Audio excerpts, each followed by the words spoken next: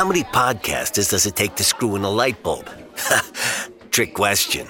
Podcasters scatter when you turn on the lights. That's better.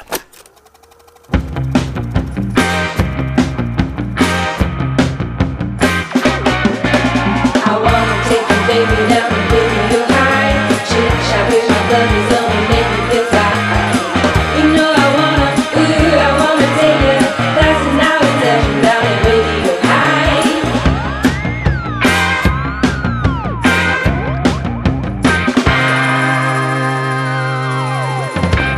Video High. Welcome to Video High, your B-movie education. Today's lesson, Dungeons & Dragons, the 2001, not the 2023 one. But before we roll initiative, let's do the roll call. Jamie Kennedy. Okay, let me roll a quick performance check on my opening thought. Ooh, that's a natural one with a charisma modifier of a -2, so... Riff raff, street rat, I don't buy that. Get it? Because the guy who played Riff Raff in Rocky Horror is in this movie as the leader of a thieves guild, and Ridley is a street rat, and none of them will buy that because they're thieves. Oy boy, Jamie, that was gosh. You did Dungeons and Dragons 2000 level idea stitching together for that joke. 100% what I was thinking. No workshopping done. My Oh God. boy, let's see if anyone else can roll better. Greg Hansen? Did you know that it would take the average Dungeons and Dragons party 127 years to complete the amount of story in this movie? Wow, that seems low. Casey Regan. I don't know Dungeons and Dragons, guys. I don't know the game. I played once. I did one session as and I found my sheet as a goblin cleric named Bobble Thrumpus. That's amazing. You nailed it. I was so excited for the character creation of Bobble Thrumpus that I did the most shoddy skim over any of the rules involved in Dungeons and Dragons. And so I feel like I really got in the mind of the screenwriters for this. I really got the movie on their level, I think. And I'm Josh Roth. I gotta say, the filmmakers should be chained and marched off to Icewind Dale and locked up in the icy prison of Revel's End for the crimes against Faerun. Those locations are all canonical, by the way, to the Forgotten Realms campaign setting. Something I cannot say for anything in this film itself. Welcome to our house, Casey. Yeah, see, I didn't get any of that. I have no idea. This is what Jamie hears when we go Rambo. Sweet vengeance!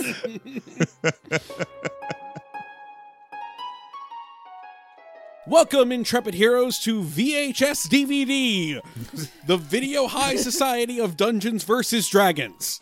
Did you say versus? I thought it was and dragons. Normally, yes, but we don't want Wizards of the Coast coming after us. Those wizards can be very litigious. Well, either way, I'm excited to play. I've heard lots of good things about this tabletop RPG craze. I can't wait to roll some dice. Wait, I thought this was a game club. Yeah, a role-playing game club. What did you think it was? Like a Super Smash Brothers tournament or something. Not some wimpy math rock pretending thing. Today we will be playing a campaign booklet I got from the DVD for today's movie. Here are your character sheets. Oh, cool. I'm a mage. Huh, really?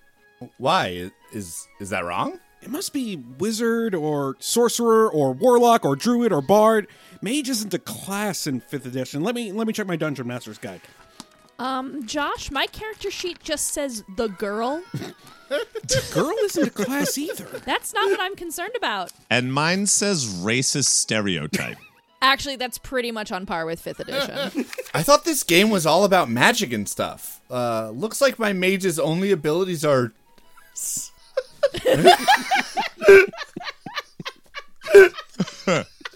Sorry. Oh, damn. You got Greg. You busted him up, Josh. Hell yeah. All right. On the page. On the page alone, Josh is shaking his fist in the air in triumph. It looks like my mage's only abilities are scroll organizing and class privilege. At least you've got something. My girl elf ranger only has, and I quote, boob armor. I don't even know how this thing is attached. I feel like legally the only thing I can read off of here is that my character, Marlon Wayans, is proficient in disguise. Let's just get started. It'll make more sense as you play. You three heroes have been tasked with finding the legendary Mac of Guffin. You are standing on the outskirts of a ruined keep. A beholder guards the entrance, a floating ball of malevolence with one eye in the center, and 10 stalks, each with an eye of its own, darting about in every direction. What do you do? Wow, jumping right in. Guess we're not doing the whole meet in a tavern thing. I throw a rock to distract it. Casey, beholders are intelligent beings with eyes that can disintegrate you. A rock's not going to do it. Huh. According to the campaign booklet, it does. Fine. Your rock sails true, and the beholder floats away. The entrance is now unguarded. We should probably sneak our way inside, right? In case there's, other monsters waiting inside. Great. Everyone give me a stealth roll. Which one of these do I roll? There's like 100 dice here. The 20-sided one. 1, 2, 3, 4. Oh, for Pete's sake, this one. Okay, what'd everyone get? I got 17. I got a 10. I won. You rolled a 20? No, I rolled a 1. That's good, right? Golf rules? I don't think so, champ. You step forward through the entrance into the ruined keep. A shadow falls through the ruined domed ceiling as hundreds of dragons descend on you. Wait, hundreds? That can't possibly be right. You're all like level 3. Hold on, let me look up the challenge rating on these things. Is there usually this much sitting around while the DM reads a book? Usually more. Damn, it says right here, hundreds of poorly rendered dragons descend on the party like a dogfight in a Nintendo 64 game. N64, now we're talking. Let's keep going, I guess. Where was I? Right, you're standing in the great hall of the ruined keep. There's an altar in the center. On the altar is a cobweb-covered skeleton holding the Mac of Guffin. Excellent. What does this great and powerful Mac of Guffin look like? It looks like a cheap knockoff of Rita Repulsa's staff. All right, let's check for traps before we do anything. I bet that skeleton... I grab the thing and use it to control all the dragons. Hold up, Leroy Jenkins. Dragons are cunning and wise spellcasters. They have wisdom beyond anything us mere mortals can comprehend. One dinky rod isn't going to... Oh, it says right here that it does. Oh, for the love of Mistara. A gem embedded in the scepter glows bright. The dragons, which should be incredibly smart and powerful creatures, are now little more than flying, fire-breathing horses and obey your every command. Wait, that's it? That can't be the end of the game. All right, great. So we're done here. We won. Let's play some Super Smash. My dwarf celebrates with an ale. Were you here the whole time? I don't think I like this game anymore. That sums up this movie real well. Concerningly well. So, fun fact, we watched this movie twice. Yeah. That is 2 more times than anybody ought. We watched it on the plane coming back from Maine recently, after we had seen the new Dungeons & Dragons. Like, we enjoyed that one so much that we thought, why don't we hate ourselves for 2 hours instead? I thought it would be good bad. It was not. It was bad. And then I felt like I needed to talk about it at length, so I forced you all to watch it. Look, I'm grateful that you didn't make me do a Marlon Wayans voice in the book report. In a faraway world, All people deserve to be free and equal. The child is not fit to govern an empire. the forces of darkness You can control dragons. with the dragon army at my command. I can crush the Empress this? This has got to be some twisted magic experiment gone seriously wrong. Have threatened to conquer a kingdom. What can I do to stop Profion? If you can obtain the Rod of Savril, you could control red dragons. I suggest we lay low, let the whole thing blow over, come back, rob everybody. There's one small problem. Problem? I kind of committed us to find it. Let their blood rain from the sky!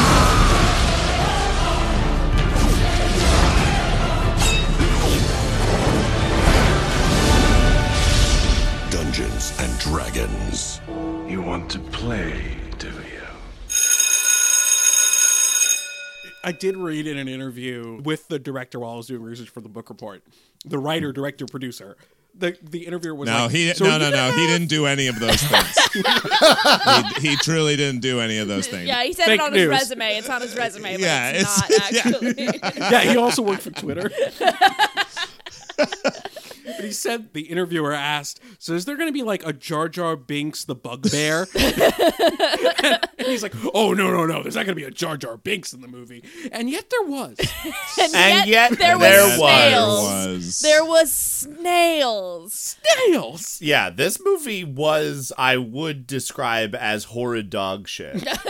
It's disastrous. And I didn't hate it, but it is. Terrible. Okay. No. Good. All right. Yeah. No, it's a train wreck. We're on the same page, though. You know, kids today, like, they complain when franchises or adaptations of their favorite nerd things aren't perfectly up to scale. But, like, they have no idea how bad things were. This killed any chance for a proper D&D movie. It's the Mario Brothers 20 movie years? all over again. Like, No. Because the Mario Brothers movie is unbelievably good. Oh, we're looping back to this. Guys, We're putting a pin in this. Should we just do Mario next? I mean, we sure can, but I haven't seen the new one. Original Mario is amazing. Oh, we're doing this. The We're difference putting a pin in between this and the Bob Hoskins, John Leguizamo Mario Brothers movie is that is a piece of visionary artistry. Yes. The Goombas beg to differ. No. Your feelings about its use of the Mario mythos aside, I think you would be hard-pressed to argue that movie isn't like an act of authorship. They took swings. Okay, I they will took give swings, you that. Yes. No, not only took swings. Connected with the ball and sent it out of the park. Yes, agreed. Mario and Luigi Mario is the best joke ever made in a movie. Yeah. Thank you, Greg. That is true. I read that interview too, Josh, and I liked how much the interviewer, this is like an old IGN thing, pushed on the Star Wars aspect. Because this is a Phantom Menace ripoff. Yeah. Yep. Like a really obvious Phantom Menace ripoff. Which is so funny. It's also Fellowship. Oh, but it's pre-Fellowship, right? It's right around the time it's coming out. I mean, it's they book, knew, so they also knew it book was stealing. happening. I was going to say, it's books first. Yeah. It doesn't okay, matter when that's the movie true. comes out. Because this is a New Line movie. This is a New Line movie. Like a year before Lord of the Rings Fellowship of the Ring comes out. Like, I sure am glad that New Line put their eggs in multiple baskets. For their sake. No, I think what this movie shows is they put their eggs in one basket. And they gave an egg to these guys. And said, if you can take care of this egg over the weekend, then you've learned a very important lesson on parenthood. And we'll give you Jeremy Irons. Well, yeah, like, I know that they have Jeremy Irons and they have Thora Birch, God help her. No, they don't. They do not have Thora Birch. Her mind was elsewhere. Why are the main characters not people? Like, they were not celebrities. I believe the quote. Why was Christian Bale not in this. this movie? I'm gonna misquote this, but the line, because he was saving himself for Reign of Fire. The director did say something to the effect of, I want someone that looks like they could be a movie star but isn't one. That's the worst directorial decision I've ever heard in my life. Especially when that director is also the producer and writer.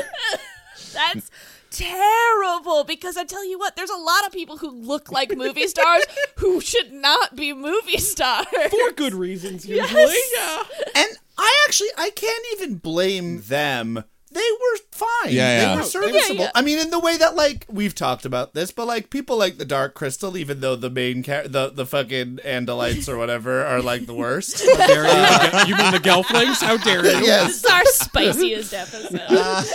Yeah. We've learned that in fantasy movies, you can look at blank faces for a while. For a while, like Yeah. you put a couple of Gugas in there, you put up a couple Ghoulies in there, and you can get a lot of mileage on dull cow eyes. Like, my twisted version of understanding this movie is, okay, the game is a choose-your-own-adventure fantasy RPG game for nerds to, like, get their improv skill gickies out. Yeah. Right? As a D&D player, I say this. Yes. My character, Hell to Pay, is a dwarf cleric that talks like a pirate. Amazing. Incredible. That's the game. That's the This game. movie's brilliance is that it seemed to go, what if we actually had those nerds write a script based on the way an actual game would actually go and how bad the improv would really be. Exactly. And that's where this movie's brilliance is. Except that sucks if you're not playing. Yes. Yeah. It's like explaining a dream to someone. Like, Yeah. Like, it's really like, you're like, this is the most amazing thing, and it's just sounding like gibberish. It's like, okay, so not all stories should be adapted. Well, I think the biggest crime this movie has is not using the Forgotten Realms, which is the campaign setting that is probably for most sure. popular in D&D. And I'll get to it in the rip-off report card, but the writer-director made the decision explicitly to do that. And that was a shot in the heart, not even the foot, in the heart and the head and everything else. No, because number one rule of IP is fan service. Yes. But I would argue, though, that that's not the number one sin. That's like the number 6 sin. Because if everyone was on the same page, if the tone was on point, if the script was on point, and it just eschewed all of the nonsense, it wouldn't matter. Like, some people would be pissed because people are always pissed. But, like, that could have been an anchor. They didn't use it. There's a lot of anchors that they could have had, and they were just like, no! None of them. We're going. It's so perfectly said, Greg. It does feel like a D&D like session or campaign or whatever you call, because that is sort of how I imagine they made this movie. More than imagine, I get that IGN interview. This guy like interviewed the lead and the director, producer, writer, and Lee Ehrenberg at a Dragon Con in 2000, and they like showed a bit of the movie. And in the same like talk back, or where the Lee Ehrenberg's like talking shit about some movie as being like, I was in this other fantasy movie. It sucked because they put a decent budget behind it, but no script, right? You need a script, man. And then like, in the same time, the director's like, yeah, we really wanted to work hard on this. That's why we had about 16 scripts and we shot according to people's schedules. I was like, is that what working hard means? It's like, so crazy. And it's so obvious, right? Like, it's so obvious that like, not only are they shooting around Marlon Wayans and I imagine Lee Ehrenberg just not being available for large portions of this movie, but like it does read as just like they shot whatever bit they thought of, right? They just were like, they had sets, they were in cheap ass Prague, and they just like when they thought of a joke or something, a bit, they just did it. And that did sort of charm me after a while not making it all a cohesive movie. Who did Act 1? Casey. Ugh, guys, I'll be totally honest with you. I only sort of did it. It won't matter. No, please. I feel like short probably good in this short case. is probably better. Well, I say I only sort of did it. I asked this guy who knows more about D&D to help me with it. He's a goblin cleric named Bobel Thrumpus. Hey, Bulbul, do you mind coming in and helping? Yes, human man. Bulbul will help. I, Bulbul Thrumpus, possess the sense of dark vision. The Empire of Ishmir has long been a divided land, ruled by the mages of an elite group of magic users. The lowly commoners, those without magic, are little more than slaves. The opening narration. Yeah, he's gonna do the whole movie in real time. Yeah, can we speed it up? Is there any way? Oh, he can't hear me. He's over the announcement. He's in the main office. These are the beginning words we hear through the Hobbiton weed hash pipe smoke needed to get through this mess of a movie.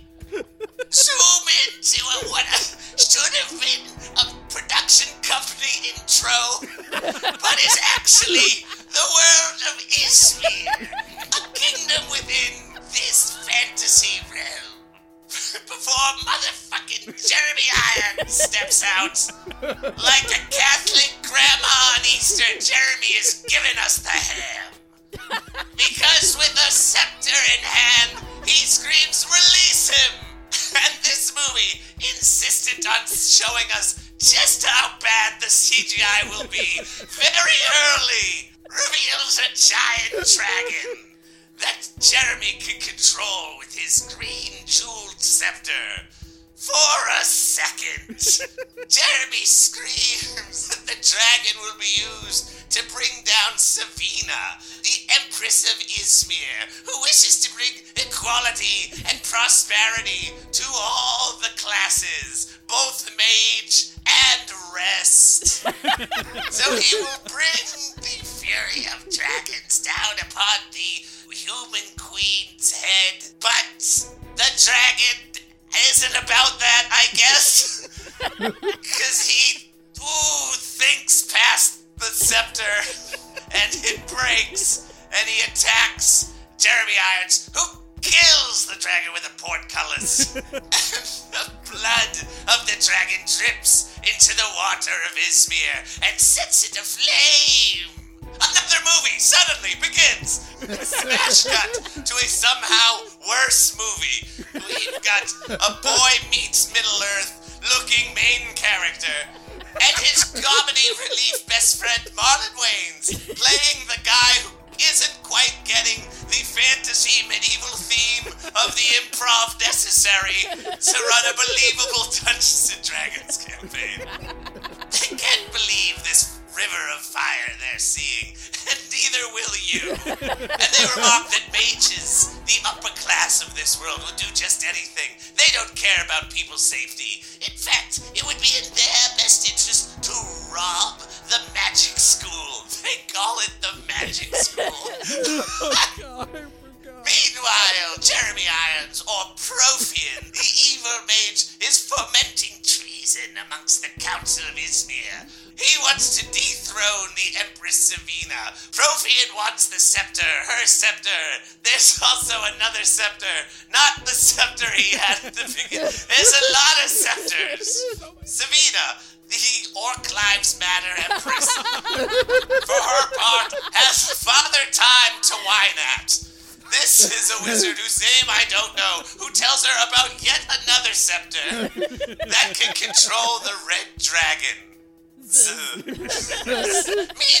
Marlon Wayans and Ridley are goofus and gallanting their way into magic school. The old wizard is then ADRing about Savina's scepter with his library assistant Marina.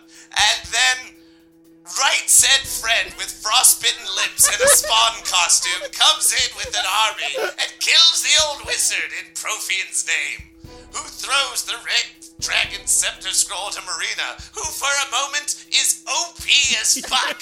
She blasts Velvet Goldmine Lord Zed with an electric bomb and then creates a portal to run away, towing Marlon Wayans and Ridley with her magic lasso.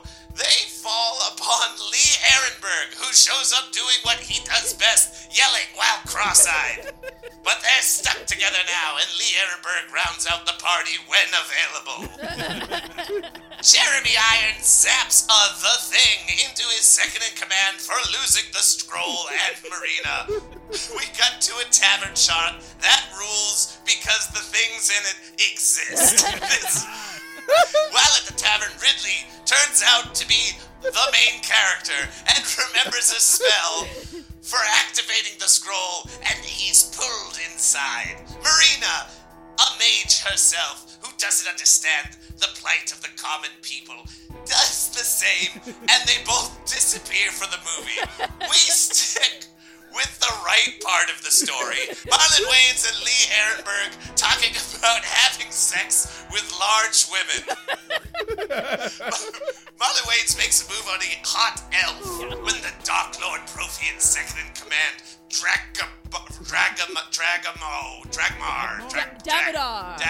Damadar sneaks in, and Lee Ehrenberg, who is now fully on the team, grabs the scroll and initiates a bar fight. Then our main characters just come back, and we get absolutely telled, don't showed the first act breakdown, and that Ridley, our main character, has both fallen in love with Marina and committed to the adventure. They then go to a town and do a racism to a purple monster with a Yondu ass mohawk and a third eye that just like in a world of Middle Earth ass creatures, they're just like, that monster is a thief. That monster is a wizard thief. Follow him. As a goblin, I found it very offensive. While Lee Ehrenberg does women be shopping jokes, Ridley and Snails follow Purple Guy up into a room that they find very cool, and they seem happy, as I'm glad for them. But they see someone who kidnaps someone. I didn't catch it. Anyway, I will use nimble escape with my 8-1 dexterity, and it worked. This movie is way too dense. Like, Insanely. It's so dense. There's no reason. This movie's buttermilk. Yeah. It's like eating 5 baked potatoes. I don't quite know what nourishment it's going to get you, but boy, you're not going to be hungry for a while. You can boil them, mash them, stick them in a stew. It's like eating 5 baked potatoes, because at least if food pyramids I was being taught about when this movie came out are to be believed, like, it is recommended for it. Like, the year 2000 was recommending both this movie and eating 5 baked potatoes to you. And milk. So much milk. And so much And milk. at that point, they were also saying, Jeremy Irons is a good actor. Well, he's good at what he does. I mean, he's a great actor. incredible. Guys. Listen, I love a lot of bad stuff. Is all. But wait, do you feel that about Jeremy Irons, like in general, like in? No, I'm saying in this movie he proves that he's not a good actor. I would say this movie proves he is a good actor. Yeah, exactly. No. This movie proves that he knows what he's doing. I don't understand the differentiation. A good actor would be able to transform whatever nonsense into something that is consistent with the thing that's happening. If anything, Jeremy Irons took this movie away from everybody else and said, the movie's mine now. Which I appreciate, because he was right. But as an actor, isn't good. That's a Nicolas Cage, right? Yeah, he's correct. Where it's like you're like you rule. I'm so happy that you are eating absolutely every piece of scenery in front of you. But that's the thing. So that means I wouldn't say it's exactly the same Cage dilemma, because I agree with you that Cage pulls focus, right, because of that very specific instrument. Jeremy Irons is pulling focus because he's putting in the work that other people are seemingly refusing to do. Like, if everyone else had done that, it wouldn't be as focus pulling. Right. I mean, with the exception of, you don't like that, do you? Yes. I can use all of your rage. That is, look at me. Yes, I told you it could be done. You have the power of the immortals. You can control dragons. With the dragon army at my command, I can crush the Empress and control what is rightfully mine. You don't like that, do you? Good. I can use every ounce of your rage. By the way, that first scene, Oh my god. I loved so much because, like, yeah, you don't like it, do you? Like, after we've just looked at the smoothest CGI dragon. You hate this, don't you? Oh my god. But at the same time, it implies that, like, he's explaining his evil plan, and the dragon is like, I don't like this. Yeah. The dragon has different politics to Jeremy. The opening really does encapsulate every problem I have with the movie, because the dragon obeys none of the rules of what makes Dungeons and Dragons great. Because in Dungeons and Dragons, the dragons are formidable foes. They are intelligent. They are ancient. They're spellcasters. They're smart. They're clever. They have Nah, they're horns. cows. Yeah, now they're just Livestock, cows. yeah. And it gets killed by a portcullis. Like, every nerve in my DM brain fired on all cylinders and then fluttered out of existence at that moment. Yeah, this movie really gives almost no dungeons. No, none. If I'm remembering correctly. There's I don't know. No, if but There's they do call it out when they go. They go, remember? We're going into the dungeon. and has lots of dragons, but the quantity was not better than quality. If anything, it takes away from the effectiveness of dragons. It felt like the dragons were not such a big The coolness deal. of dragons is sapped from the movie by nature of how many dragons you have. They and also how they look. establish so much lore that breaks established lore in this movie, because like they throw out the word mages and everyone who's in the upper class is a mage, but that doesn't necessarily mean they can do magic. Like, they can't do magic unless they're using like a wild magic pouch or they're an elf. Otherwise, we're not really seeing magic be done so much. And then you have, where do these dragons live when they're not at the beck and call of an empress randomly in a city? I mean, this is just Great Britain, I guess, where we have a monarchy, but that really has no power besides their like trinkets that they still hold on to, and then there's a grand council that controls everything actually. And like England, they have like 50 scepters. Yeah. Also, a movie should not have this many MacGuffins. No. A movie should have one MacGuffin, at maximum MacGuffin. I mean, the amount of scepters we are introduced to so quickly. So just talking about scepters for like the first 15 minutes. Scepters people have, scepters people want, scepters people are making. Yeah, this movie sucks, is really the thing. Yeah, that's what to take away from it. What are you doing? So we're the cleaning crew. Right. This is dirty. Cleanup crew's more like it. You're thieves trying to rob us.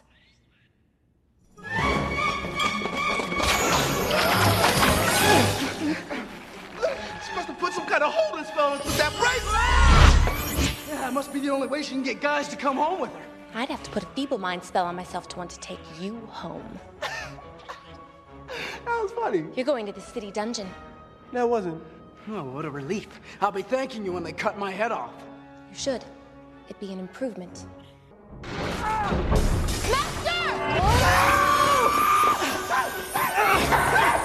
If you don't tell me which scroll it is, I'll have to kill you painfully. Never! Yeah, this movie sure does forget a lot of D&D's real core, which is, for a game that is extremely specific about its magic uses, what that means, what that looks like, who can do it, how consistently, what you need to do it. This movie just goes, Okay, ropey thing, portal to anywhere I want to go. Yes. Which is the idea that fucking Baldy is tracking them at all. The fact that he could just teleport wherever he wants is insane. Yeah. Why would you use any other thing? Why would you even bother with horses? Why? But it's the kind of why bother with anything, and that's where the whole thing like unravels, right? A fantasy movie needs to have, or really any movie needs to have a set of internal rules that it abides by to make even a lick of sense.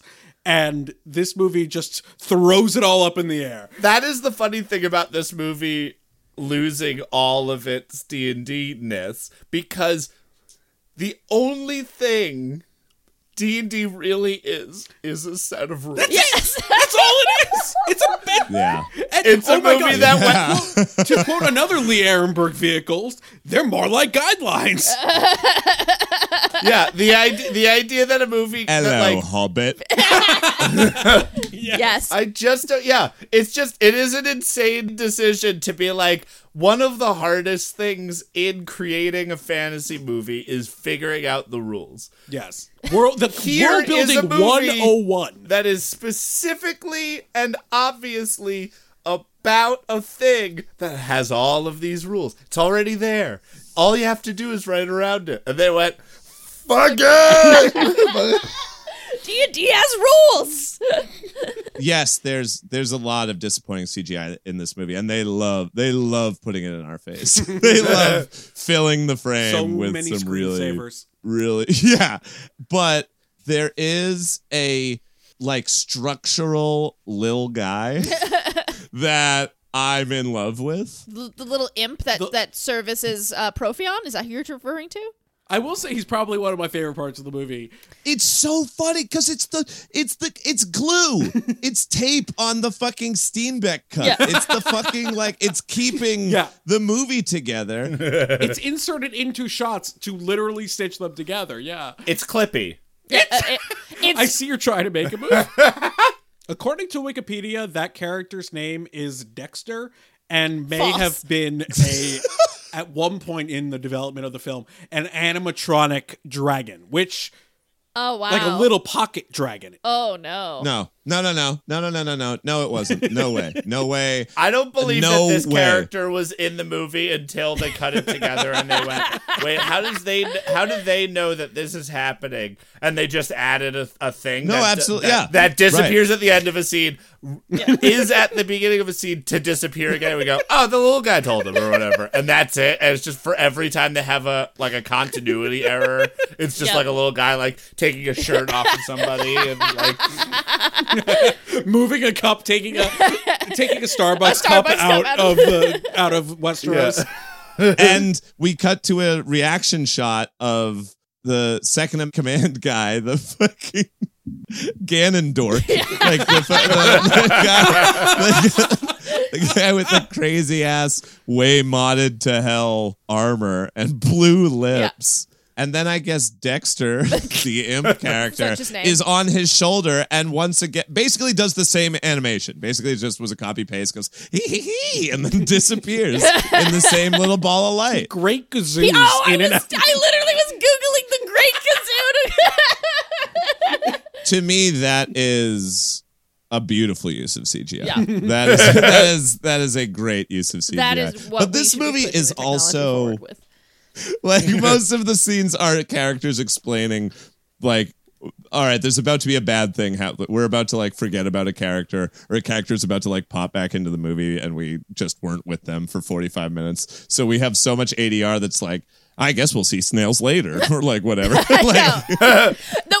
isn't that the most representative of a D&D campaign though? Where like you're trying to keep a regular schedule and you have that one friend who can maybe come to 1 out of 4 of the sessions, and suddenly you have to like, they stayed behind in the tavern today while you went out into the wilds to search for this one thing.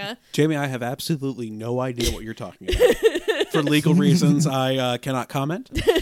Or like even the introduction of Lee Ehrenberg, which is just like, oh my god, we've that's been the doing most atrocious. We've been doing this campaign for like a year and a half, and someone started dating someone who really wanted to get in on the campaign, and they're like, okay, he's a dwarf and he's been hanging out here, and he's like, well, I guess I have no choice but to join you. You have every choice. He doesn't even have a conversation. He's just like, I'm here now. I'm part of your party. The counterpoint with that is that Lee Ehrenberg is not the new boyfriend who wants to join. It is a campaign that has been centered around 3 or 4 people who have never once played D&D in their life, and the DM is going, Greg, we need you to come in and just wrangle these fucking idiots.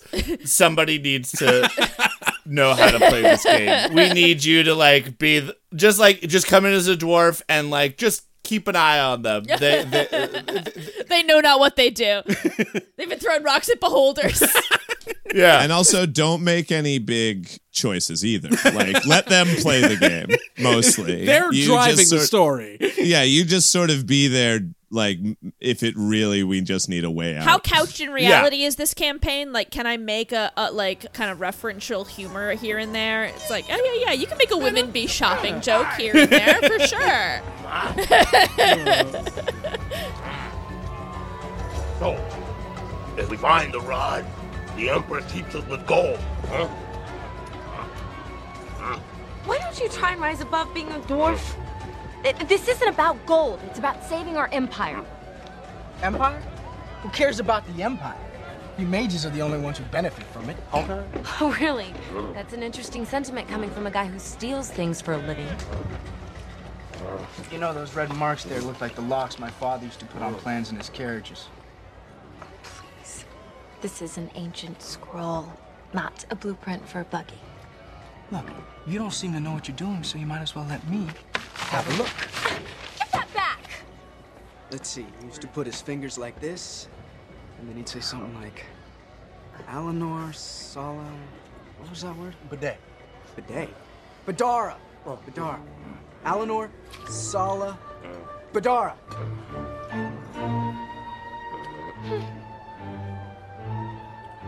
Can't blame me for trying, at least I...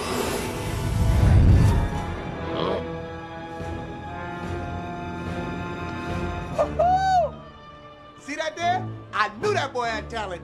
This movie is only constantly apologizing for itself. Yeah. Maybe that's what ended up being a little charming to me as well. But like Lee Ehrenberg, breaks the fourth wall and looks at us. He's like, I guess you're right, Jamie. He goes, what choice do I have but to join? And then he goes, and who will be paying me?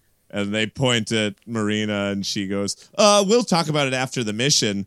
And the camera pushes into his face. Lee Ehrenberg does a classic Lee Ehrenberg cross-eyed look and then goes, well, that's a bad way of doing business, which may have been describing that plot, the way that the plot was all coming forward, right? Just being like, hey, you have to be another main character now because there's something really satisfying about 4. Yeah, that all the best groups have 4 to 5. For a movie that is all comic relief, having a zanier comic relief doesn't make me happy. That's not a welcome addition. The wild scene in the first act where they get sucked into a map and they just explain what happened in what should have been a scene that should have been on camera. I'm very interested if that's on the DVD because there's a lot of deleted scenes on the DVD.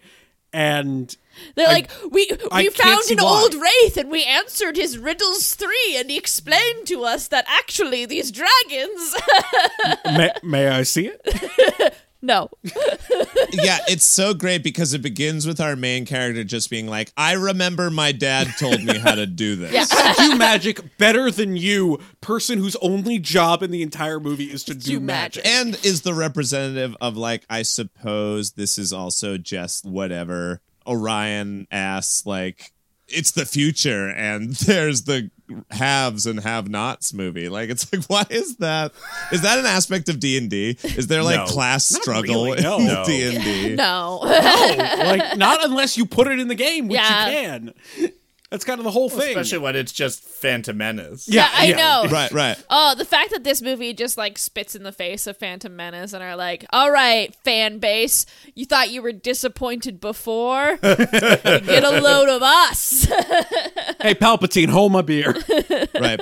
Put another like inspired young actress from like award-winning films into just the stupidest hair and headdresses. Give her no direction and just enough rope to hang herself. And have them talk so monotone. And have them, the treaty, Mr. Viceroy, Jeremy Irons, I will not let you have my rod. Like, it's just so weird. It's such a funny movie to rip off. I mean, it makes sense. Again, you're making a fantasy movie. You're quoting, in the director's own words, trying to make the Star Wars of Dungeons and Dragons. Yep. Just rip off the Star Wars that came out the year before. just do that Star Wars. The best one. He like jumps into the map. he Jumanjis into the map. He Blues Clueses. Yeah. And she goes after him. We get a bunch of hijinks with our, we've gathered all our comedy relief now, so we get to just hang with them. Snails is flirting with an elf. I really wish that I could switch channels to that other scene during that part of the movie. To be honest, the fact that this movie has so much goddamn plot was actually loved the fact that the movie just let us have a break for a few minutes, and then they just came back and go, here's what you missed. And I went, awesome. Right. Yeah, right. I know. It was like a moment when the word scepter wasn't being yelled at us. And I was so very appreciative. But it's just so funny that it's not just them coming back and being like, all right, we did our side quest. Well, I mean, you did the side quest. We did the main quest while you were doing the side quest. And turns out we have to go here and get this. And then Marlon Wayans is rightfully like, why are we doing that? That sounds crazy. He's basically like, what, you and her? What? Huh? It's like, wait, we missed not only main plot being exposed, but like the characters connect. Like, you're just not going to show that? Which is, you're right, awesome. I wouldn't want to see it if you did film it, but it's weird you didn't. It's weird you didn't. Okay, adventurers, when we last left the party, they were being escorted to the leader of the Thieves Guild, Xylus. Xylus is a bald and fabulous man played by Richard O'Brien, a.k.a. Riff Raff from Rocky Horror Picture Show, a.k.a. also the writer of the Rocky Horror Picture Show. So for the record, he has advantage on charisma checks against sexually active high school theater nerds.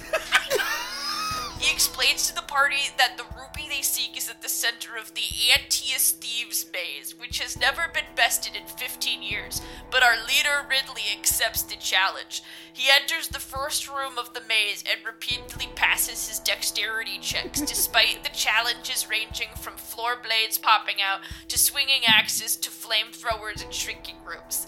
This leads me to believe that the challenge rating of the maze was actually set quite low so that the DM could get Ridley to the end of the maze. Another DM railroading his campaign towards a pre-written conclusion. Do they have any shame? In the final room, Ridley approaches the vault and everything starts happening at once.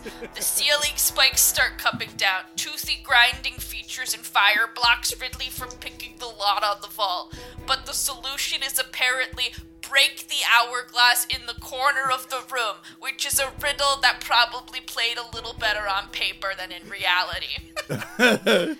Ridley claims the ruby for himself, but Silas demands it, having waited the 15 years for someone to mess this not-too-difficult mace. There's no such thing as honor amongst thieves, except for the movie in theaters now. There's a standoff immediately interrupted by Damodar and his brigade. Ridley manages to negotiate a breakaway by threatening to burn the map that Damodar is looking for, but this reprieve does not last long. Xylus's men start fighting Damodar's men. Damodar takes the map and Marina, and suddenly Ridley cares for her well-being. Snails argues that they can just sell the ruby and be on their merry way, but Norda, the barely armored elf Snails was flirting with earlier, stands in their way. in this fantasy, dwarves don't like elves either, and that's the next piece of character development we get from Elwood. Norda is looking to arrest them and Marina to return the scroll to the Empress, but Ridley fills them in on Profion's big plan. The Empress tasks Norda in helping the party track down Damodar. Meanwhile, Damodar tries to extract information from Marina.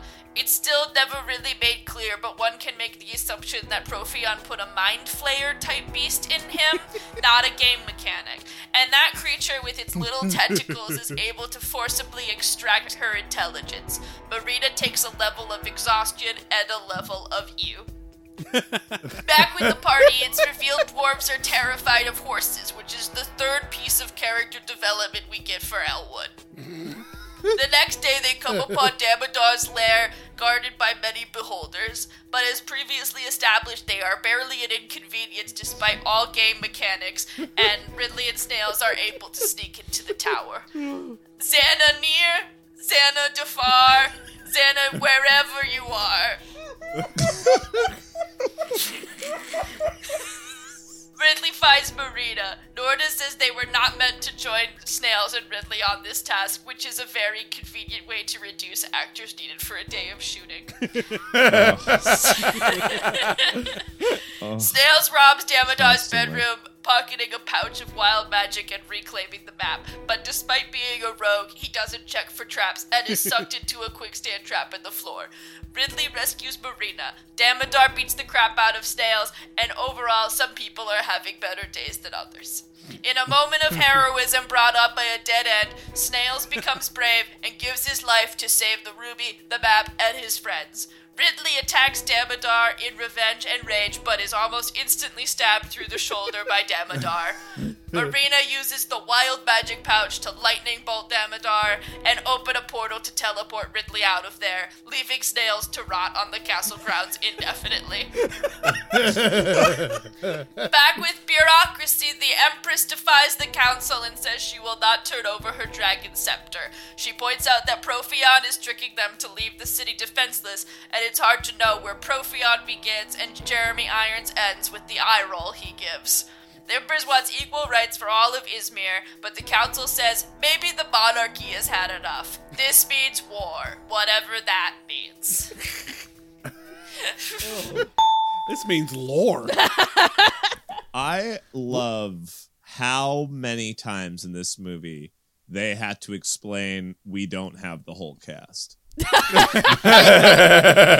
When Marina and Ridley are led to see Riff Raff, they're basically like, crazy that Snails got away, huh? I know. Which only highlighted for me also, like, you're not even going to mention Lee Ehrenberg? Where is everybody? And then later on, he's like, I'll get the dwarf, you get Marina. Like, where are people? And, like, it was most egregious when, like, Lee Ehrenberg was turning to the elf and was like, shouldn't we go in there with them? Isn't your whole task to, like, get this map back and arrest them? And she's like, no, we were not destined to go with them into this quest. What? I will say the maze is my favorite part of the movie by far. The maze is great. I mean, it is Lost Mines of Phandelver levels of, like, you know, beginner. Your first time playing D&D, here's a fun dungeon crawl for you. It's the closest the movie ever gets to dungeons. Yes, yeah. You must be Xylus. Ridley Freeborn, practitioner of the Larcenist Crafts, member in good standing of the Sumdog Guild. It's a pleasure to meet you. A fellow thief. For the pleasure's all mine. Yes, well, I think you must be very accomplished to have such a precious morsel traveling with you. So, what might I do for you? The unity of our kingdom. We understand you have something called the Eye of the Dragon. We desperately need it. Yes, well, I'm always happy to help a fellow thief. Have you ever heard of the Antaeus Guild maze? Of course. Every thief has heard of it. Wonderful. Well, then you'll know that the Eye of the Dragon is the prize at the center of my guild maze, won't you? You finish the maze, you win the prize. It was very low in the mix, but if you listen closely, there's just somebody like trying to give them little tips in the background. It's just like, let's do the time warp again. It's a step to the left. Oh my god, that would be so good in the when he's doing when he's like dodging the shit. All the pendulums, and then a skip to the right. That supercut needs to exist. The idea of like we'll make it. We'll make it. You just have to put your hands on your hips. Bring your knees in tight. It now must be said. What's his name? What's Riff Raff, the actor name? Richard O'Brien. Yeah, he's awesome. Yeah. The best. For a minute, it's a movie. It's a movie that makes sense. Yes. Right? It's like for a minute, it's a movie. Oh my god, the mugging he does in the back half of the scene when Damodar shows up, like the little pursed lips, like, what are you? Yeah. That's what a movie star looks like, guys. That's what a goddamn movie star looks like. And once again, Damodar. Listen, you just need to say it 12 times in your plot synopsis, and it will be stuck in your head forever. You'll never forget Damodar's name. I should have done less jokes and done my damnedest at learning Damodar. Your Damodarist. My Damodarist. He and his goons just show up again, right? Whenever needed. Because he was told by I mean, this movie really did cover all its bases for whatever those bases were. They really did some work in the after effect because they're tracking the tracker who's tracking them. So of course, he knows where they're going. Not a class ever in D&D. Like tracker. The fact that they're like mage, tracker, thief. It's like they went out of their way to not name classes. Yeah, like they had copyright issues with Wizards of the Coast, despite this being a branded feature film. Right. Well, they were also like, you know what D&D is known for? It's races. We've got them all. Humans, dwarves, elves. That's it. That's all of them. We've got blue guy with an eyeball don't in forget his Purple head. Man. Yeah. But what about little guy? What about little Dexter? Whatever the fuck he Don't forget is. Dexter. The Purple Man in the last act was like straight out of. I mean, it makes sense because the tavern was straight out of Mos Eisley's cantina, but Yes. he was just a rejected Nightbreed. Star Wars He's or Star Nightbreed. Trek. Yeah, He is Nightbreed as shit. Yeah, absolutely. That's the thing, Greg. You're right. The only meaningful people ever are elf, dwarf, human, right? But that tavern implies way more. It's a galaxy's worth of creatures, right? Right, but which is also not Dungeons and Dragons. Which is also there's a lot of races that are playable, right? Orcs, goblins. You could be draconic, tieflings, night elves, tiefling. Yeah, Dryad. we got halflings. No, You sound you sound like you're naming types of tea. yeah.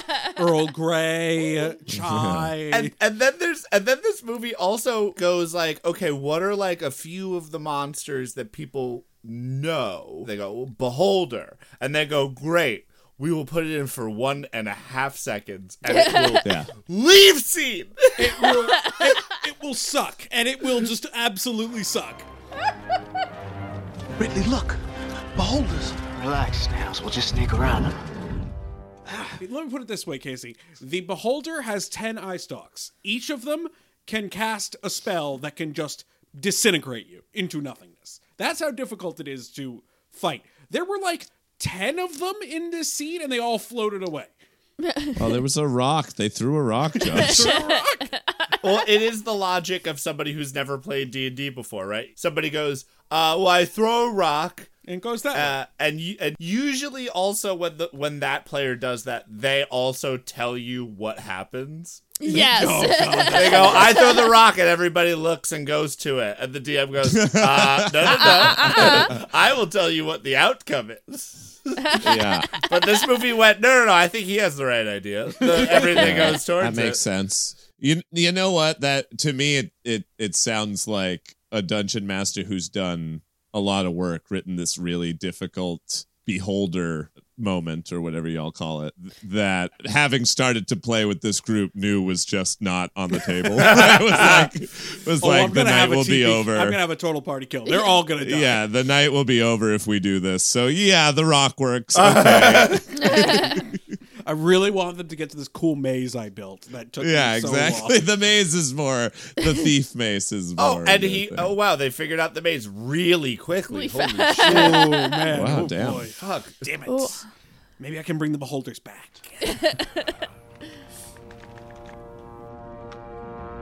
I'm curious. You're a mage. And yet you're disgracing your family by consorting with thieves. You're a disgrace to Izmir, conspiring against the Empress. It is Prothean's desire to dethrone her, not mine. Then why do you help him? Look at me! Look at me! If I do not obtain Rod, I will die. Please, help me. I'm sorry, but I cannot help you. This movie is only one thing, and it is explaining why it didn't write a better movie. Yeah. Right? It is only ever doing that. That is what the fucking tentacle monster scene, that is what the mind flayer scene is, right? Don't you dare put that name to that scene. That is, well, Jamie did it. I did.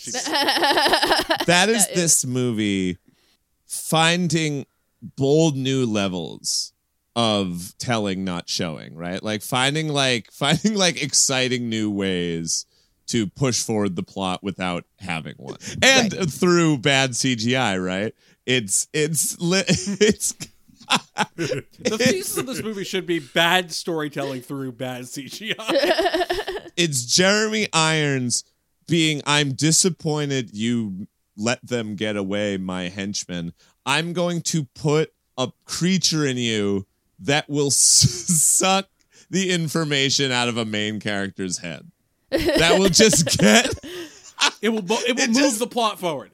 It will suck plot. That is just writing... I didn't think of a way for this to happen, but par excellence, right? But like making it structural. Yeah. This is a movie of excuses and duct tape.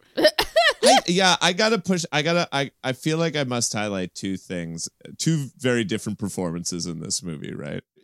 A lot of people are bad, right? Yeah. But there's just very different sorts of bad. And our, I guess, female lead, I mean, it's so hard to say, even right? she's Like, bad it's in some situations because she doesn't acknowledge her own privilege and has been living as a complicit cog in this pretty unbalanced machine.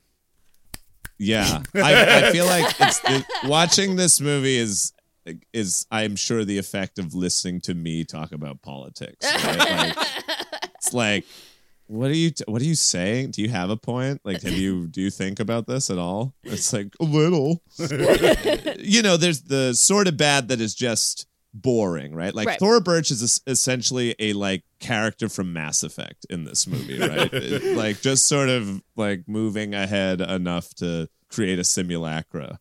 Marina is, whoever that actor is, their talent aside, they are like doing the movie, right? Yeah. They are what shock and awe a prop of a female character, but like inconsistent in a way that was trying to like contort herself around what the movie needed.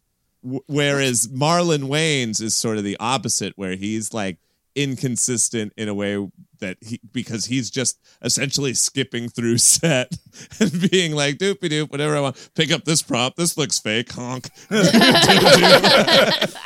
Which does, when they split up and Snails is thieving the quarters, the chambers. Oh, I know the moment you're The talking scroll is laid out upon the table. He first goes to the bed and kind of does like a look at the bed, and then notices the obvious scroll on the table, and steps into the quicksand rug, which is on the opposite side of the table that you'd imagine a good thief would probably go in, notice it on the table immediately and go straight to it. Right, but I sort of don't care because that carpet quicksand moment was surprisingly great. No, it was awesome. It was a good effect. Like an exciting filmmaking moment, I'd imagine. Like that was such a very specific bit of art that had to be made. It was crafted. It was the moment where it wasn't one of the CG. Only moments. is what it was. No, right, it wasn't CG. Yeah, it was one of the only moments in the movie where it's like, oh, you made something, and then you shot it with a camera. Yeah, right. It was conceived of before they started rolling. Yes, you didn't great gazoo this into existence. Yeah, you didn't fix this in post.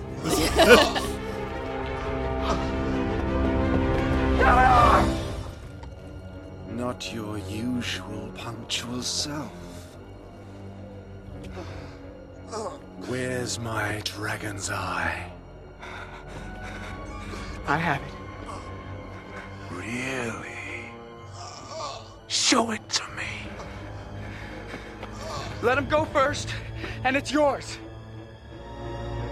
Snails, don't!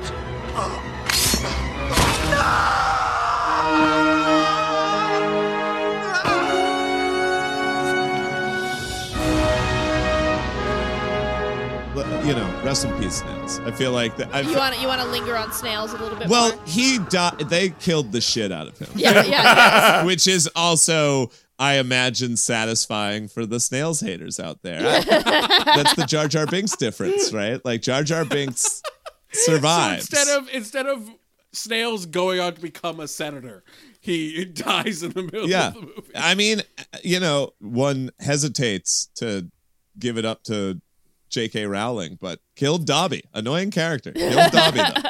That's good, because it is both emotionally thrilling for, like myself, the Snails lovers out there. The people for whom Snails was the only part of the movie worth giving any sort of shit about. Has the moment of non-rage induced bravery in the movie. Yeah.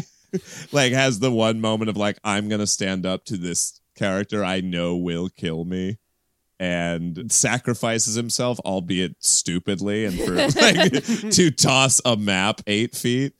I was unclear about what he did, what was happening. He gave Ridley this like, we're gonna do it. We're gonna do the old Subaru, you know, and then he just throws the map that the guy knew he had on him. Right. This is the moment the DM stopped entertaining it, right? This is the moment the DM's like, no, all right, enough. This is what happens. He stabs you to death. You make a sudden move with a guy with a fucking future kill gauntlet at your back, and he stabs you. And then defenestrates you. Yeah. Throws you into a courtyard where your friends will never find you. All I could think about, by the way, is the elf and the dwarf outside in a bush, like watching Marlon Wayne's body fall out of the castle. Like, ooh, that's not good. Maybe we should have gone in. Ooh, oh no. Here's another thing, which we'll get to immediately after this act. So they go through a portal. Somehow the dwarf and the elf find them through this portal. Yep. Brings them, we'll see, to a magical healing land. They couldn't have, I don't know, portaled in to grab Snails' body and maybe bring him back to life. Absolutely not. Yeah.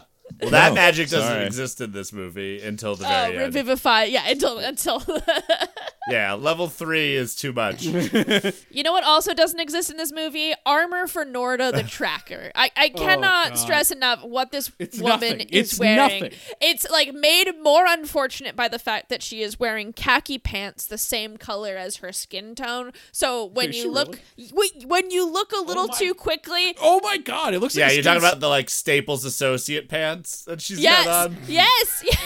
And so it makes it like when you look at it too fast, you're like, oh my god, this woman's running around pantsless. Pantsless with her tatas in very very specific contour. Like not since fucking Batman and Robin. No! Had a Right. chest plate been so lewd. A chest plate that like brings to mind a blacksmith like perfectly like knocking in nipples, belly button, and pelvic muscles. Why? Why do we need to contour that? I would love to cut to Crazy. the old wizened dwarf who's sitting there laboring away. What did I do with my life? What's upsetting is that was just in the shop, and she put it on and it fit perfectly. She's like, why does this fit perfectly? I was like, oh, I don't know. That's weird. What a weird coincidence. 5 gold. Right. And yet is somehow not the female character done the most dirty. No. Because never has there been a greater fall from grace as Marina in this movie. This movie does to Marina what Jeremy Irons is attempting to do to Thora Birch in character. Yeah. She's a character who lets her hair down and takes off her glasses, and it has the opposite movie effect. She's like cursed by it. Yep. I mean, maybe that's why I was sort of struck by how much her performance was just a like middle distant furrowed brow. Like they just kept cutting to her looking hella confused. But maybe it was because she lost her glasses, right? Like she was sort of half focused all the time on what was going on. She's also just in the fetal position. She's just like, she looks up when Ridley, our, roguish dude, walks in and is like, "Hey, Buttercup," and she looks up and it's like she might as well, like mascara was dripping. It's like, what's going on here? She was just the most powerful creature. She was in one the bad movie. thing away from like sacrificing everything to save Ridley's life too. Like, God, like you're I right. did think when she picked up the magic pouch, I thought it was the pouch that held the ruby, and that she was about to be like, "Here, take it. Just don't hurt Ridley." Right, Oh, exactly. God. It's like she had run out of her prescription to Profion, like her antidepressant. Right? She did an SSRI, like fucking Ask re-up. your doctor if Profion's right for you. Ask your cleric. It is crazy to make a movie that is about, again, Jeremy Irons and the entire council is old, bearded white men. Thora Birch is a young woman. The movie is about white men like taking power away from its rightful heir, a woman. Then it goes to set up a strong female character, and then just absolutely takes away all of her power. Like, it's like the producers were like, well, actually, she wasn't that powerful to begin with. And it's just like, We're not in the business of Mary Sue's here at Dungeons and Dragons, okay? Just chosen ones, and the chosen ones are men. There's a great line where the council explains, "Young people speak from the heart, not the mind. With our council, she realized things are the way they are and they cannot change." Which is just like every parent's optimism after their kid comes back from college, like a liberal arts school. Surely new ideas will not have entered their head. You're gonna want to not be taxed when you're an adult. Don't worry. If you're not a liberal in your 20s, you have no heart. But if you're not a conservative in your 40s, you have no brain. Okay, man. Cool. Just like this movie is not only, it's that. It's half of the characters are that, right? Are just that, like, we need to take the power away from this lady because she likes people. We'll figure that out, right? We'll get that. We'll get that out of her, right? We just got to take away her. But this is the problem with it's the extension of liberal, right? It's like, take away her nuclear weapon, right? the city leveling power she's willing to wield for quote unquote the right reasons. This is a great segue, because this is around the point in the movie when I personally realize what the actual plan from Father Time to Marina is. Yes. Let's get another scepter so you can give your scepter to him. That is the plan. That was the plan. What he said. No, they said that was the compromise, so you can make the council happy, but you can give the scepter, but you'll still have That's the scepter. amazing. Plan? Yes. The plan is mutually assured destruction. That's true. Yes. And then no one's safe. My lords, my ladies, and my folks, your Act 3 synopsis hath arrived thanks to the New York accented council member. I don't know if you guys heard this. There was like one guy. Wait, who was really? like, yeah. Who was like, yeah, she shouldn't get that. Like, all right. Ridley gets a cure light wounds from elderly Bilbo Baggins. Marina has never seen such magic as a level 1 conjuration because he didn't need to, he didn't need no scroll or book. And he tells her, hey, girl, elves are just better. And also, that magic is everywhere. And elves are a part of it. And so are dragons. And midi-chlorians give you the force. And Norman Bates is his mother. And Evelyn Mulready's sister is also her daughter. My dungeon, my dragon, my dungeon, my dragon. After Ridley is healed, he gets into a big fight with Marina because he had a libertarian awakening. And he really thinks that the bourgeoisie have it out for the proletariat. But Marina knows that Dora Birch is a real benevolent leader and all that. Oh yeah, they have an obligatory kiss. Bada bing, bada boom. As they leave green screen hell, Ridley, for no reason, gets a cool +1 short sword. They all go to the titular dungeon, but only Ridley can get through the magical invisible door, and so he's got a free solo this one. After wandering through some caves, he says the magic words, now where do I go? And just like that, he falls down the adventure movie standard slide into the door he needs to put the big-ass jewel into.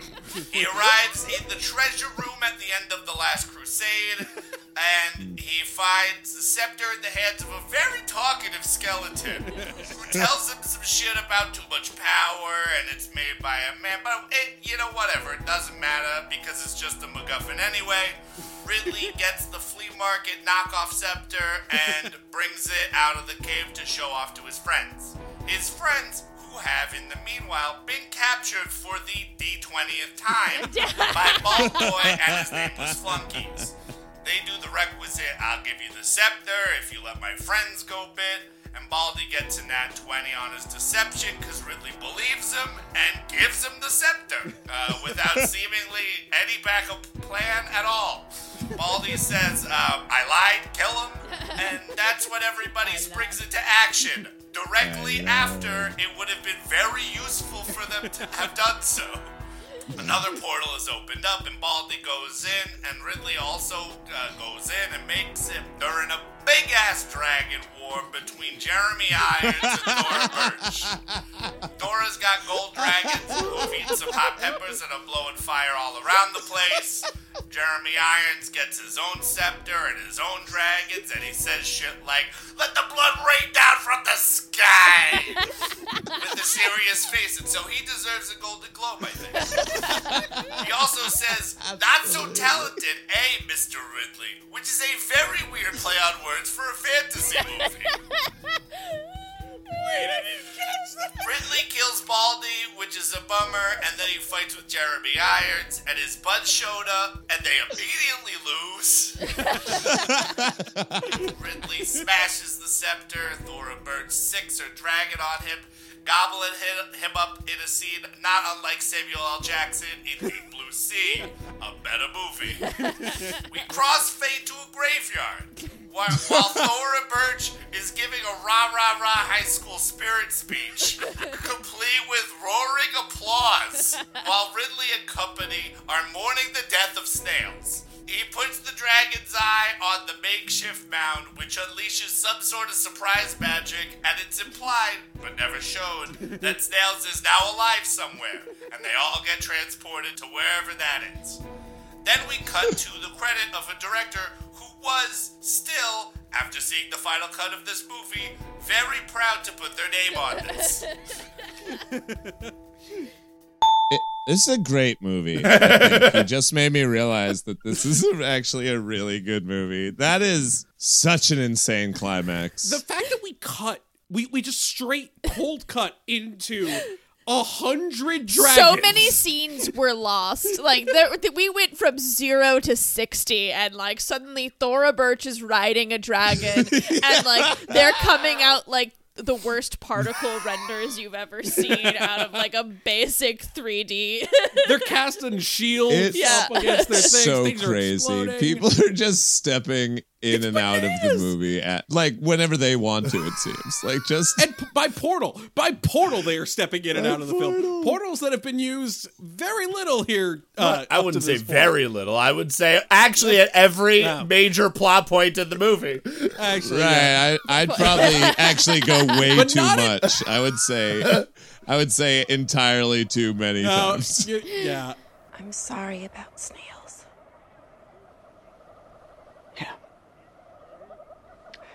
I'm sure you are.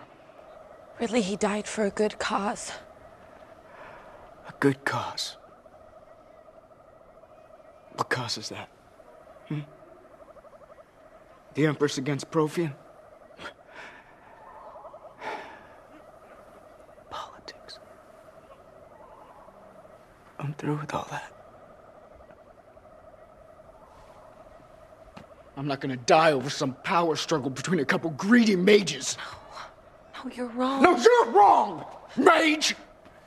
You never had to live on the other side. You know what? Snails was right. There is nothing we can do to change it. And if I had listened to him, he would still be alive. Just because some mages are evil does not mean they all are.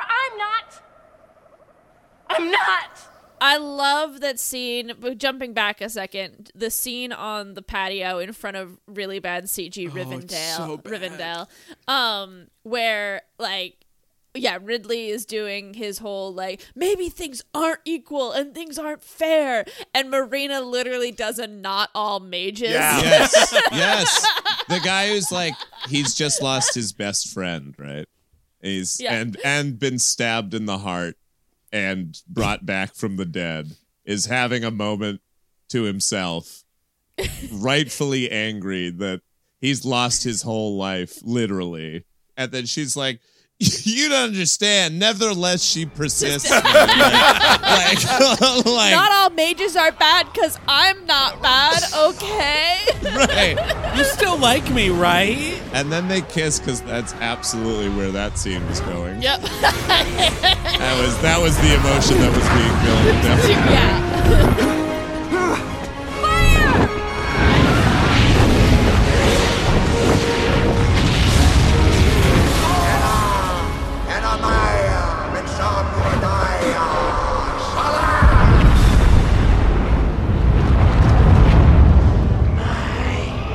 Destiny. Come to me. Come to me.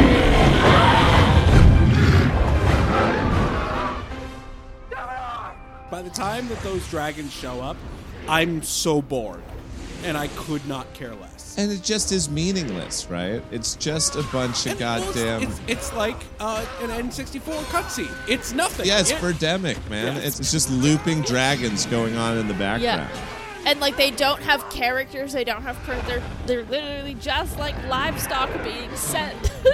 Right, so except crazy. like snails, they die gruesome. Yeah. They bleed.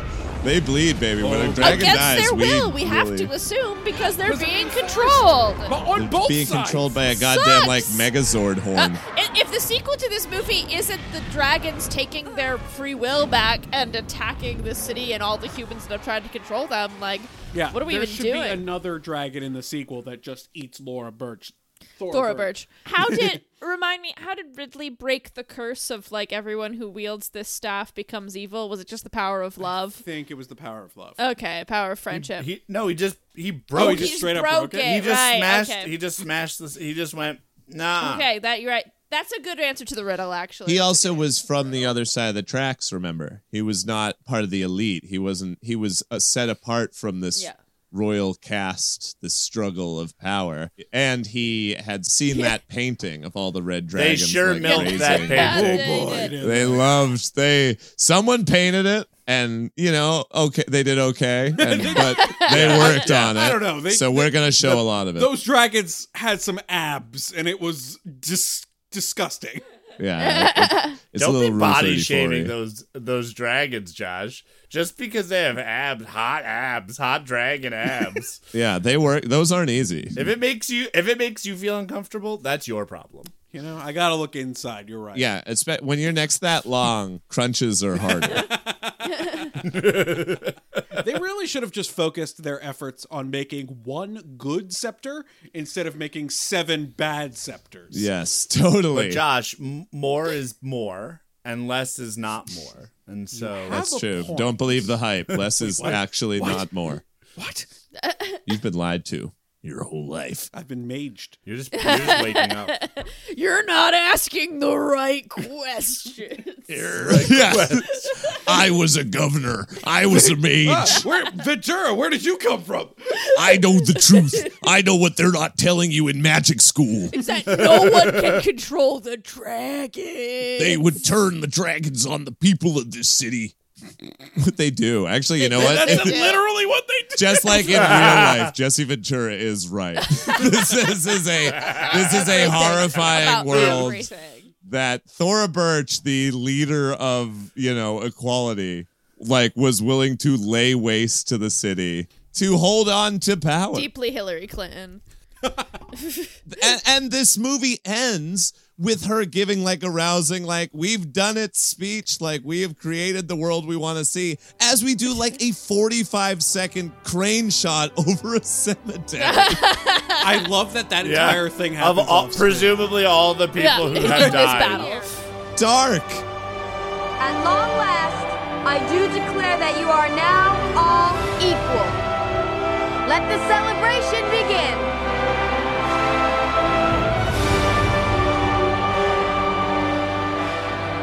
Buddy, that's for you. Nothing's gonna be the same without you.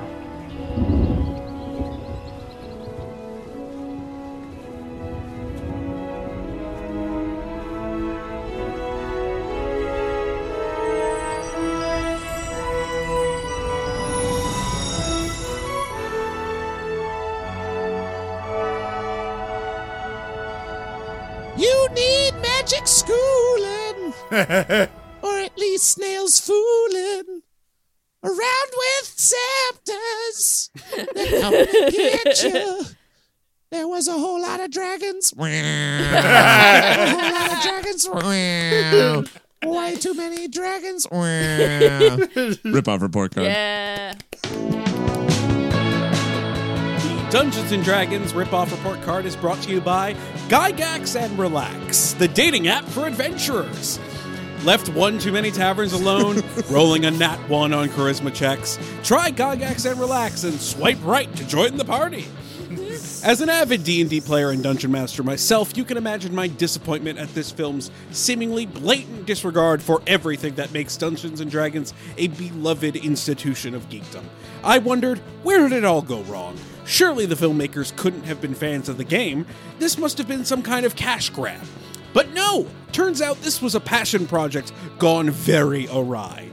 It all starts in 1990 when a 21-year-old contacted TSR Inc. under the guise of working on a school economics project. This was Courtney Solomon, the writer, director, producer of the 2000s Dungeons & Dragons film. Solomon himself was an avid player of the game. In 2000, he told IGN that he, quote, can't stand playing just a 2-hour D&D session. It's just wrong. You gotta be prepared to sit down and play the way we used to play, all day and all night. It took Solomon 18 months to convince TSR to set up negotiations. The company was hesitant to license the game because of negative experiences with film studios in the past. Ryan Dancy, the vice president of TSR at the time, said the company finally agreed because Solomon made a better upfront royalties offer than others had, though Solomon denies this claim. Solomon wrote the initial draft of the screenplay to reflect the rules of Advanced Dungeons & Dragons, the second edition of the game, which he was familiar with. Instead of setting the film in the game's popular Forgotten Realms setting, he opted to create a generic setting very loosely based on one of the lesser-known game settings, Mystara. In another interview from IGN in 2000, Solomon said, quote, "It was meant to reflect the way players have always played the game and created their own campaigns. Third edition came out in 1993, and the latest edition of the rules will have to wait for the sequel." The film sat in a hold-person spell for years as Solomon tried to raise funds and enlist a big-name director for the $100 million epic he dreamed of. Names like Francis Ford Coppola, James Cameron, Rennie Harlan, and Stan Winston were all attached at one point or another, but all of them dropped out. In the end, Solomon would direct the film himself. In 1997, the film finally gained some steam when The Matrix producer Joel Silver came on board with a vision to make it a television series instead of a film. Much to Solomon's surprise, though, his original contract with TSR did not include the television rights. And at the time, TSR was in the process of being sold to Wizards of the Coast, who were eager to regain control of their IP. Solomon's contract with TSR required him to start filming before a certain date or lose rights, so the plans changed again.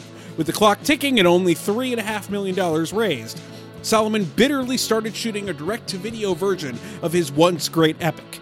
The litigious mages over at Wizards of the Coast argue that this direct-to-video version did not constitute a, quote, real movie to satisfy the contract. Silver was impressed with what Solomon had shot so far, and together the two were able to raise $30 million, enough to scrap the direct-to-video idea, which appeased Wizards of the Coast. In fact, at the time of its release, Dungeons & Dragons was the biggest budget independent film ever produced. Despite the modest budget, Solomon was determined to make the film look like the $100 million epic he dreamed. To maximize the quality of the film's effects, Solomon made equity deals with the effects houses involved so that less money was paid up front. Oh. Alan Crawford, an animator on the film, said 4 months of work was spent just on the movie's first minute. And the climactic dragon dogfight apparently shows a whopping 150 dragons at the same time. The live-action elements of the scene even involved shooting a 200-foot, 360-degree blue screen wrapped around a 2-story set. Dungeons & Dragons opened on December 8th, 2000 to 5th place at the North American box office. It went on to gross $33.8 million, falling short of the film's $45 million budget. In a 2011 interview with Chud.com, Solomon reflected on the film's troubled production. He said he only intended to produce the film, but was forced to direct by the investors. Quote, "At the time, my investors had put a lot of money in. They said, 'You know this movie better than anybody. You're directing.' I'm like, I don't want to direct this movie." And then part of the settlement was I got stuck having to do the script that she originally approved many years earlier. And they did it on purpose because they wanted the whole thing to fail, unquote. After researching this report card, I think maybe I've been a little too harsh on writer-director Courtney Solomon. He clearly has deep knowledge and love of D&D. Perhaps like so many other dungeon masters, myself included, his vision for an epic campaign simply crumbled under the weight of reality. It's hard enough to get 5 people around a table to play a single game of D&D. I'm sure doing battle with the dragons of Hollywood producers is no small feat. So maybe in the end, this was, as we say in the world of D&D, a mixed success. And that has been the Dungeons & Dragons Ripoff Report Card.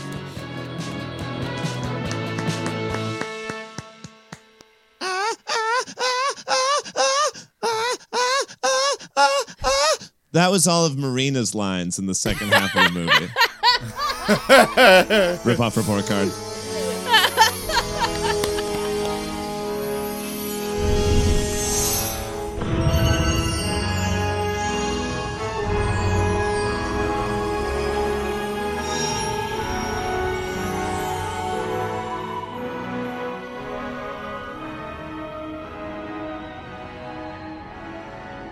Okay, class. That was Dungeons & Dragons. I didn't learn anything about the game. I'll be honest. I still feel no clearer about what the rules of Dungeons & Dragons are. You say it's nothing but rules. I've not internalized a single one of them. So here's hoping they aren't important on the final test. And I'll just say, Josh, I'm sorry. I hate to do this, but my final thought is in contradiction to the ripoff report card. This movie... Is he allowed to do that? Guys, is that allowed? This movie has way too much lying to get it done energy. This guy, I do not think knows Dungeons and Dragons. He saw a cool opportunity to get some money out of the movie industry, and then they were like, hey, we need a movie. And he was like, oh, dang. And had to write it as they go. Well, I, for one, am excited for Freeborn, the Ridley prequel that explains how he got his last name. Just like you podcasters, always speaking into microphones on things you only marginally knowledgeable about. We didn't even talk about Yes, we didn't talk about thieves steal things. You mean the thieves steal things line. Merriam-Webster's defines thieves as one who steals things. I feel like I have to do my best Gene Shalit impression at this point. Go see Dungeons and Dragons Honor Among Thieves in theaters now. It's a critical hit.